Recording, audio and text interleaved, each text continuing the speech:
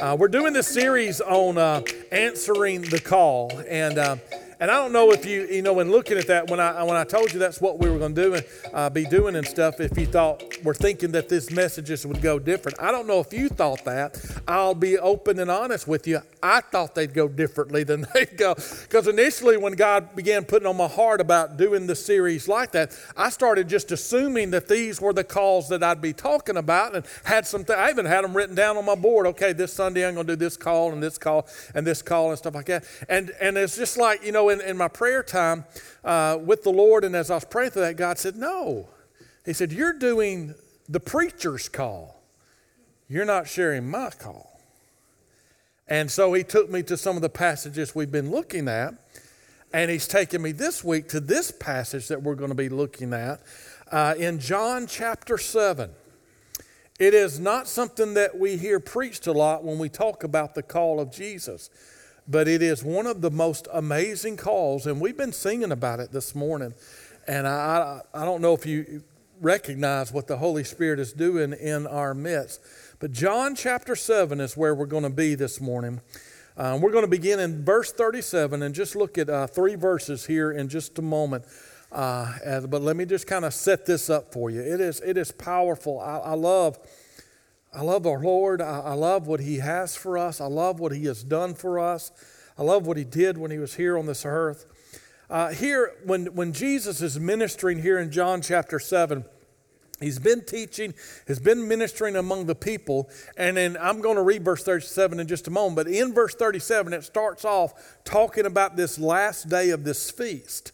And the feast that He's talking about is called the Feast of Booths, or the Feast of Tabernacles is what it is sometimes called. It was a high Jewish time. It was next to Passover and Day of Atonement. It was one of the most holy times in the nation of Israel. This Feast of Booths and Tabernacles was something that most of the people of Israel, if not all the people of Israel, would participate in this feast. It was 7 days long. It was a week-long feast, and it was done at the end of harvest time. After the harvest would be gathered in, and it was a reminder of how God had blessed and poured out His grace upon the nation of Israel. Even going back to the time of wilderness, when God brought them out of Egypt and was taking them to the promised land, they had that time of wandering there in the wilderness when they were living in tents or booths or tabernacles. And that's what this time was a reminder of that. They would build these temporary huts and shelters, and they were supposed to kind of stay in those huts and shelters. I don't know if they kind of came in and out and would go in their house, you know, and depending on the weather and things like that. But that's what they were supposed to do. But it's also a time of celebration because of where they had been and where God had taken them to. You know, matter of fact, the verse that Anne Marie was sharing about bringing rivers in the wilderness, that's exactly what we're talking about here. Because when they were in the wilderness, but God had promised blessings to come. He took care of them there, just like He does in the wilderness. But the wilderness is not the end. There are blessings to come. When they were in the wilderness, God provided manna. It was a miracle. But He was taking them to a land flowing with milk and honey. And so that's what they're celebrating, is they're in the land. They're being blessed. The harvest has come, and they're thanking God for what He has done. When they were in the wilderness, God provided water. He even brought water out of a rock, but water was scarce. When they came to the promised land, there were springs and wells everywhere for them. And so they're celebrating God's blessing in their life. Even with this, the blessing as a part of the Feast of Booths, they had this water ritual that they would do. They would go from the temple, the priest would go from the temple, and he'd have this big golden pitcher, and he'd go to the pool of Siloam, and people would be lined up in the streets and gathered around. They'd gather around the pool. They'd line up the way from the temple there, and he would dip in the pool of this fresh water in this pitcher, and he would take it back up to the temple. And as he was doing it, people were singing. Matter of fact, they sang Isaiah chapter 12 and verse 3, where it says, "Therefore with joy you will draw water from the wells of salvation." And so that's what they were singing. Isaiah chapter 12 and verse 3, they would sing that as he was going. The people would be chanting that and singing it. And by the way, that wells of salvation, the word that and the Hebrew there was Yeshua. And so they're singing out Yeshua, Yeshua, Yeshua. In the midst of they're singing the wells of salvation, the provision of salvation, looking forward to that Messiah that would come and provide that. And then he would get into the temple proper, and he'd go up to the altar, and on the corners of the altar he would pour out this water. And he would pour out this water, symbolizing God's blessing and God's provision upon the nation of Israel. Also symbolizing, I don't know if they understood this, but also symbolizing the fact that when Yeshua, the Messiah, would come, they would need an altar for sacrifice anymore. That they would pour water on it.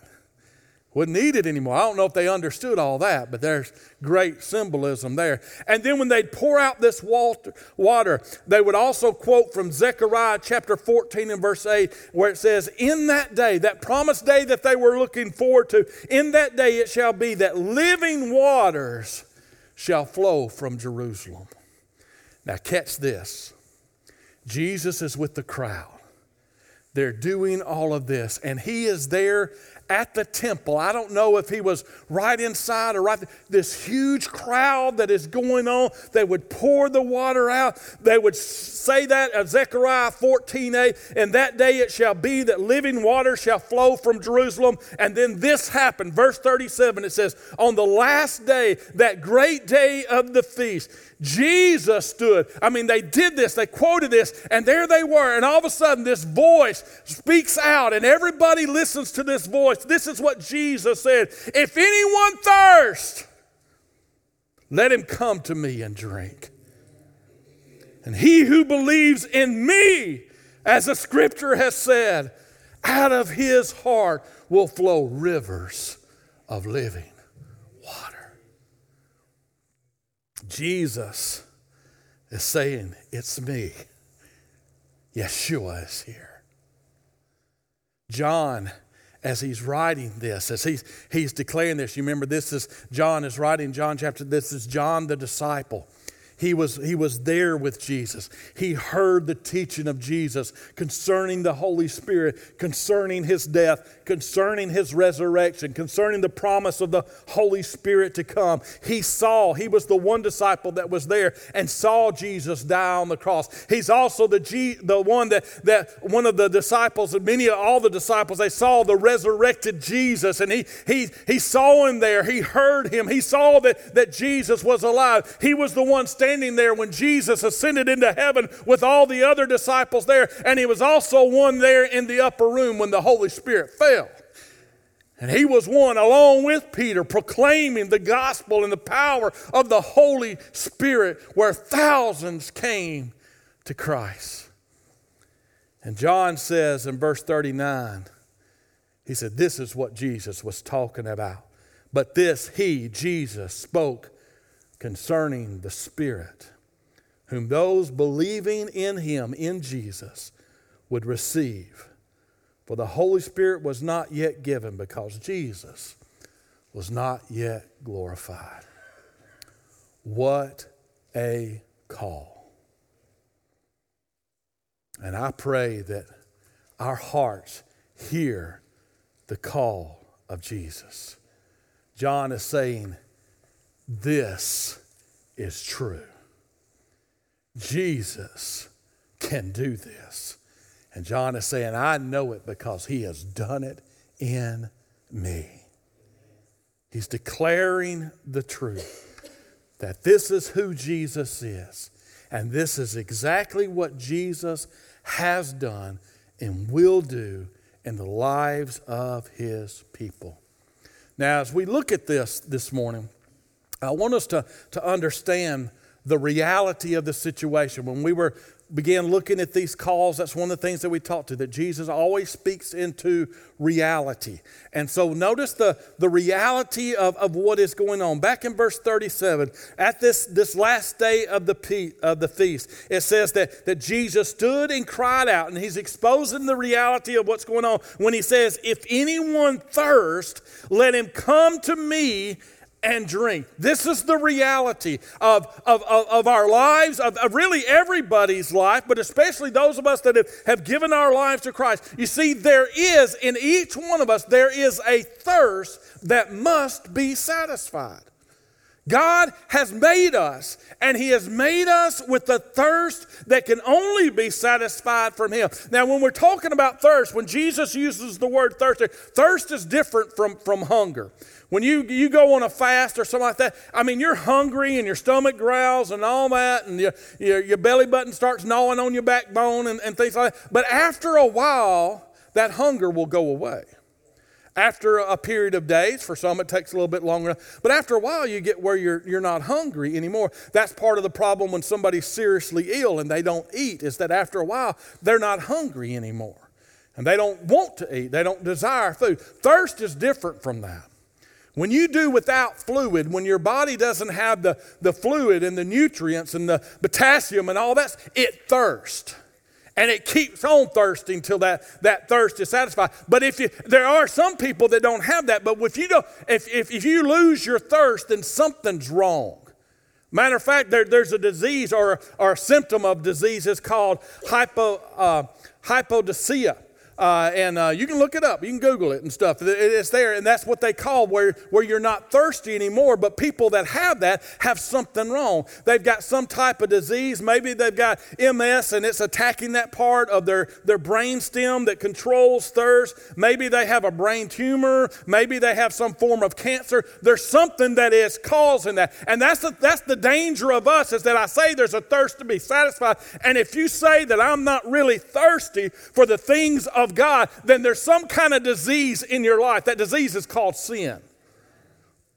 And sin is that spiritual disease that can affect our thirst in our life. If we get that sin taken care of, the thirst will come back. And so, have you ever really been thirsty? Have you ever, when you're working or something out in the yard or doing something you went without, maybe when you're playing sports and it's real hot or something, I'm getting thirsty right now. You ever gotten real thirsty? You getting thirsty right now? Oh, this water's good. You ever been thirsty?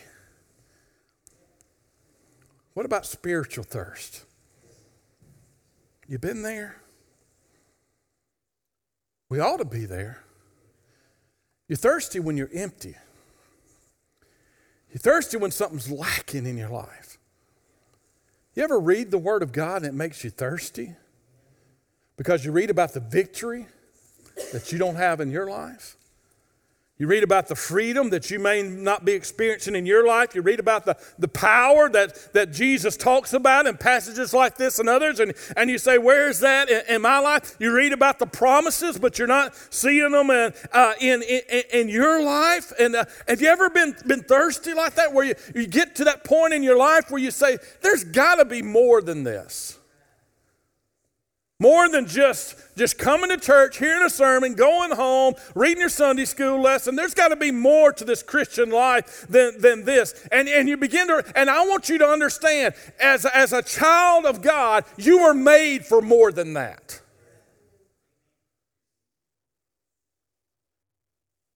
We need to quit denying this reality, and we need to let God pour salt on us and give us that thirst that we need. There needs to be a thirst that must be satisfied.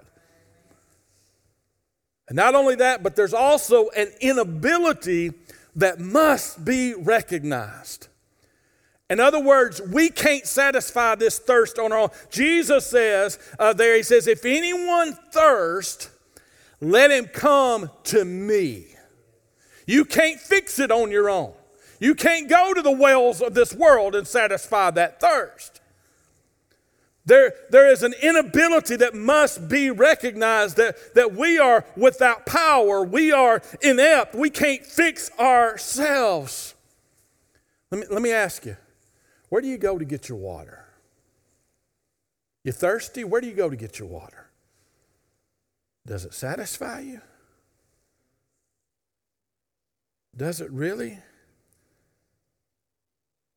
You see, Jesus says here, he says, if anyone thirsts. This is a need that we all have. This is a need that is within us all. There is this thirst within us all. And he says, if anyone thirsts, let him come to me. Because Jesus is the only one that can satisfy. We can't find it within ourselves. We can't find it through discipline. We can't find it through our own efforts. We can't find it through our own intelligence and our own work. Only Jesus can satisfy this. And he says, if anyone thirsts, let him come to me and drink. Take a drink. Take him. What is he saying here? This inability that must be recognized. We need to abandon the pursuit of everything else because it will not satisfy within ourselves, within the world, within our relationships with other people. We need to recognize only Jesus can satisfy this thirst. Only Jesus satisfies. And the beautiful thing about it is that here we are. Before I even started preaching this, you may have recognized something. Maybe you were already there. Maybe you woke up this morning or last night you were studying the Word of God and you're thinking, God, there's got to be more than this. Maybe I've been there in my life where I knew I was saved, I was born again, I was going to heaven, but I read the Word of God and I say, I want that. I want that.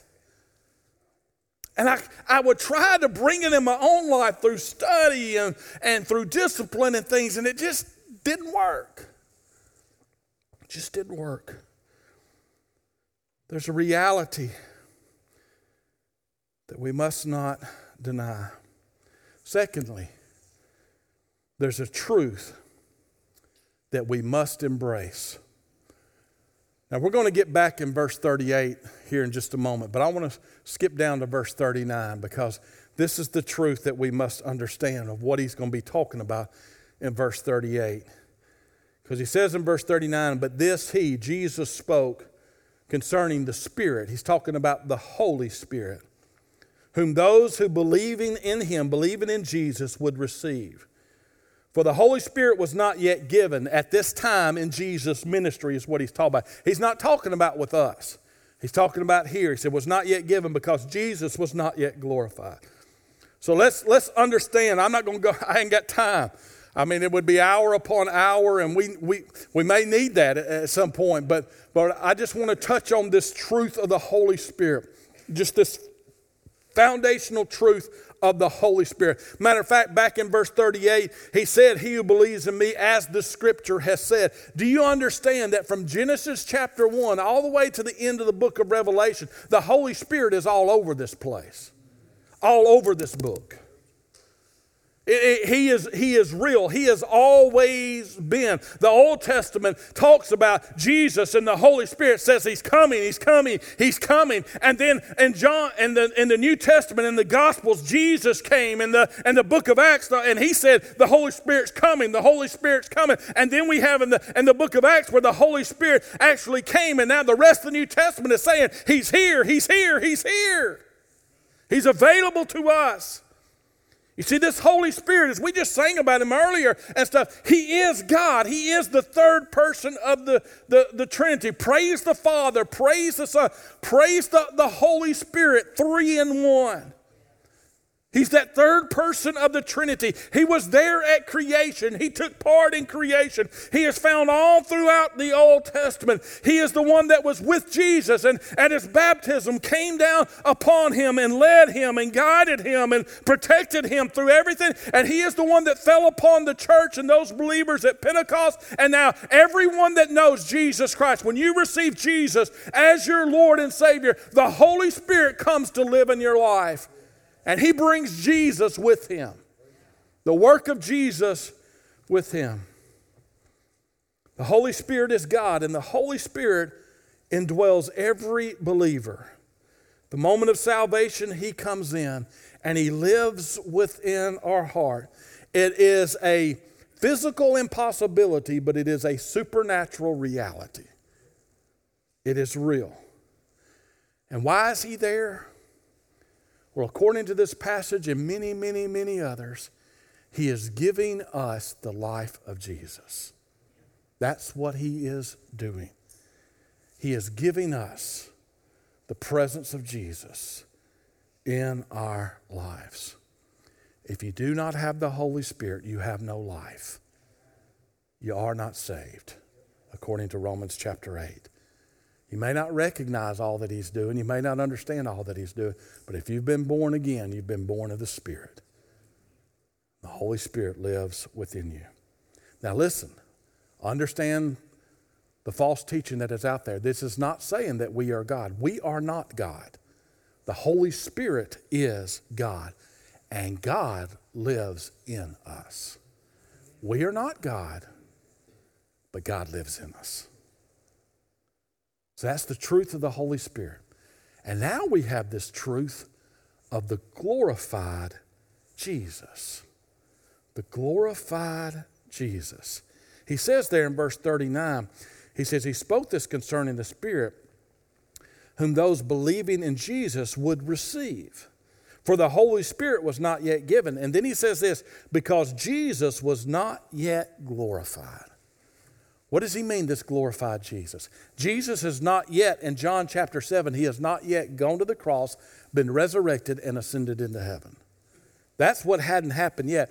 In his life here, he was filled with the Spirit. He was led by the Spirit. He did everything perfectly. He showed us how to resist temptation. He resisted temptation. He lived this life of humility. He showed unconditional love. He served. He didn't come to be served. He came to serve. He gave his life. That is the Jesus that was here on this earth and that lived this life. After his death on the cross and his resurrection from the dead, everything changed, because not only was he giving us an example, but then that's when the freedom came. That's when we were set free from sin. That's when the victory came. That's when the power came. That's when the glory came. That's what he's talking about with this glorified Jesus.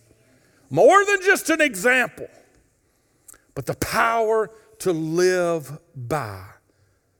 You see, with the glorified Jesus, what he's saying is there would come a time when this glorified Jesus would have all the work would be done. All the work would be done for the cleansing of sin, the removal of sin from our lives. Not only that we wouldn't have to pay the price for sin, but sin itself would be removed, cleansed from our sins, completely washed clean, white as snow, as we talked about with that first calling in Isaiah chapter 1. Though our sins be as scarlet, they shall be white as snow. That's what he came to cleanse us from. But not only to cleanse us from our sin, he came to set us free from sin. He came to break the chains of sin, that sin would no longer control our lives. And he came to give us victory over sin. That's the glorified Jesus. He has conquered sin. That is him. And so catch this. When we receive the Holy Spirit, when we are saved, you don't have to ask for it. It just happens whether you want it or not.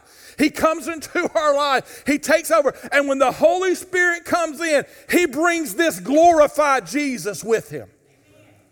The victorious one, the overcoming one, the one who sets us free, the one who does this work. Matter of fact, Jesus said in John chapter 16 and verse 4, he said, this is what the Holy Spirit will do. He will glorify me. What does that mean? He's bringing the glorified Jesus into our lives, the victorious one. This is the new work that we need. This is what we hunger for. This is what we thirst for. This is what our souls thirst for. Yes, we thirst for complete and total forgiveness, but we thirst for freedom. We thirst for victory. We thirst for the ability to overcome. And it's not found in us. It's found in the Jesus who the Holy Spirit brings into us.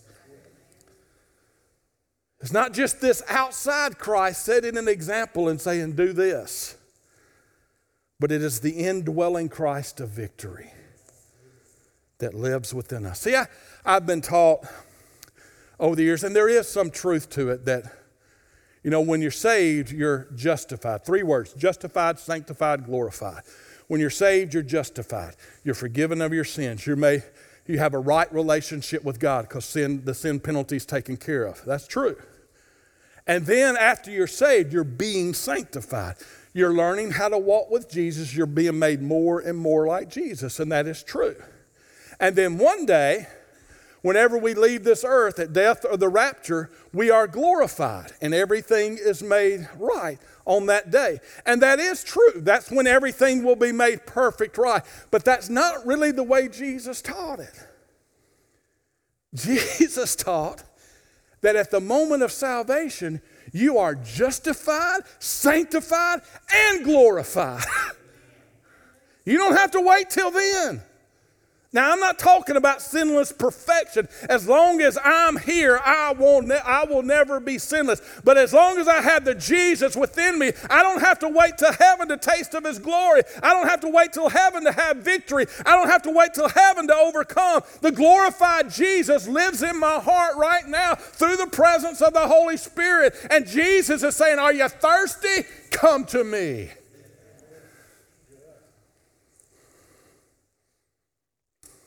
Now, will we embrace this truth? The reality is we need it. There's a thirst that needs to be satisfied.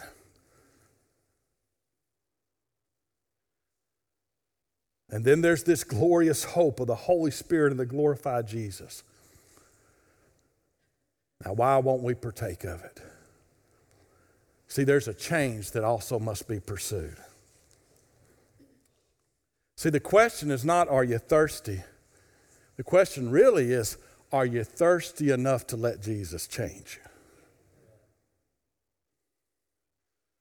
Because sometimes we're thirsty, but we're not really that thirsty. Are we thirsty enough to let Jesus change us? See, back in verse 38, that's what he's talking about. There's a change that takes place. First of all, there's a faith change. He says, he who believes in me, as the scripture has said, out of his heart will flow rivers of living water. Now that does apply to salvation. We're saved by grace through faith. That's when the believing starts. That's when the faith starts. But he's talking about more than that. It's not just that we believe that he will save us, but do we believe he can do this? Do we believe he can change us? Do we believe he really did everything he said he did on the cross? Do we believe we've really been set free? Do we believe that Jesus really does live within us? And do we believe that Jesus can give us the victory over sin? Do we really believe? See, there's got to be a change of faith where we move on and move deeper and say, I believe everything that you've said. Not just that I can be saved and go to heaven, but I believe there's a life for me. I believe there is a Holy Spirit. I believe that Holy Spirit will come into me and I believe that he will bring victory into my life. Believe it all. Believe it all. The key here is he says, he who believes in me. In Jesus, that we believe he is who he said he is, and that he did what he said he did, and that he will do it in us. We believe that he is the glorified Jesus, and that he really does come to us. That we can abide in him through his Holy Spirit, and that he does live within us. We believe it enough that we will drink. We will take him in, and we'll let him rule and lead in our lives. You say, what all does that mean? I'm still learning, but I believe. A faith change and a heart change.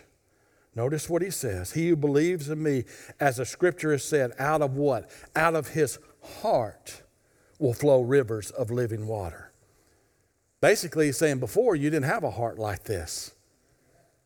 But when you come to me, when you believe in me, I will change your heart. It is a work that is done in the heart. It is a work that flows from the heart. Understand this call to come. If anyone thirsts, let him come to me. It is a cry of passion from the Lord that He is saying, I don't want you to suffer. I don't want you to struggle. I don't want you to live in defeat. I don't want you to be overcome by this world. I don't want you to be a victim of the enemy. Come to me. He cares for us. He loves us. He has removed all the barriers of sin that are between us so that we can come.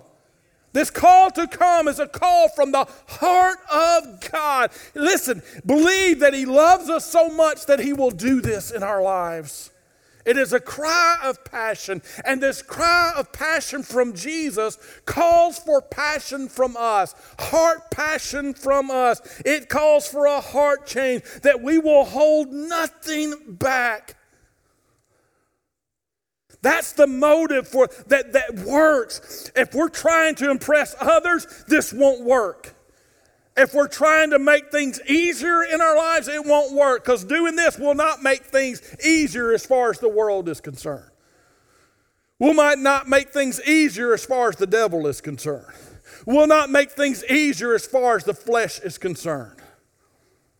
You'll move into a path in your life. You'll move into a place in your life where you recognize you cannot do it on your own.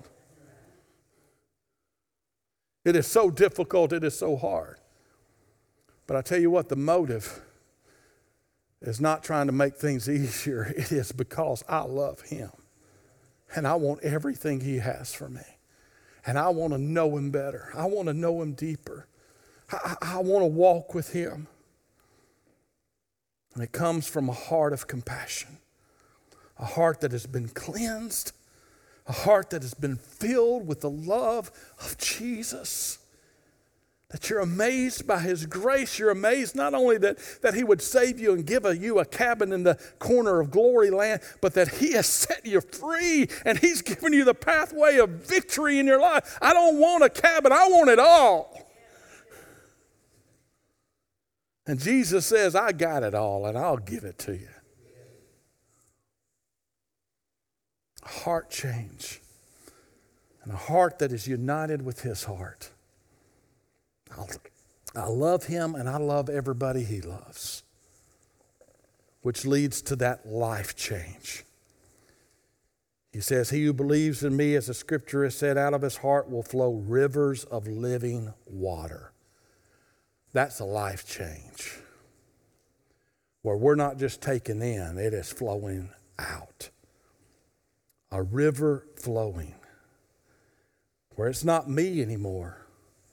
It's this river of Jesus. It's this river of the Holy Spirit flowing in my life. That means flowing into every area of my life. The Holy Spirit taking control. Jesus being there. Jesus everywhere.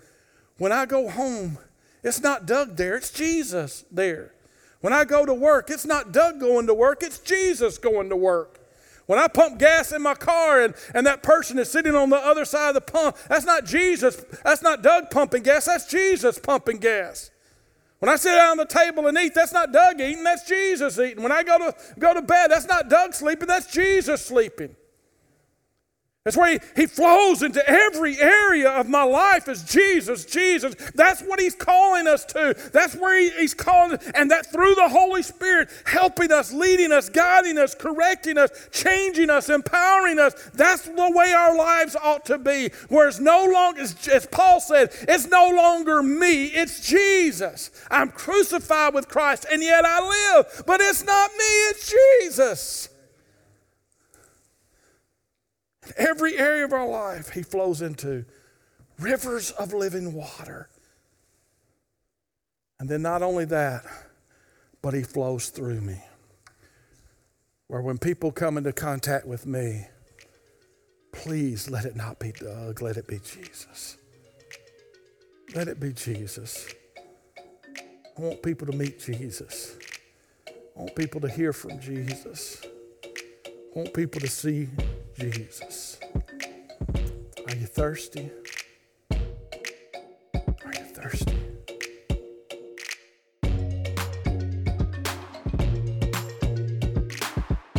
This is Doug Ferris, and I'm blessed to be the pastor here at Underwood Baptist Church. I want to thank you for listening to our podcast. It's our prayer that you'll do more than listen to the sermon or gather religious information. We want you to encounter God, and we pray that He will impact your life. If you'd like to contact us for any reason, please go to our website at underwoodbaptist.org. All our contact information is there, and we look forward to hearing from you. I hope you were blessed by today's message.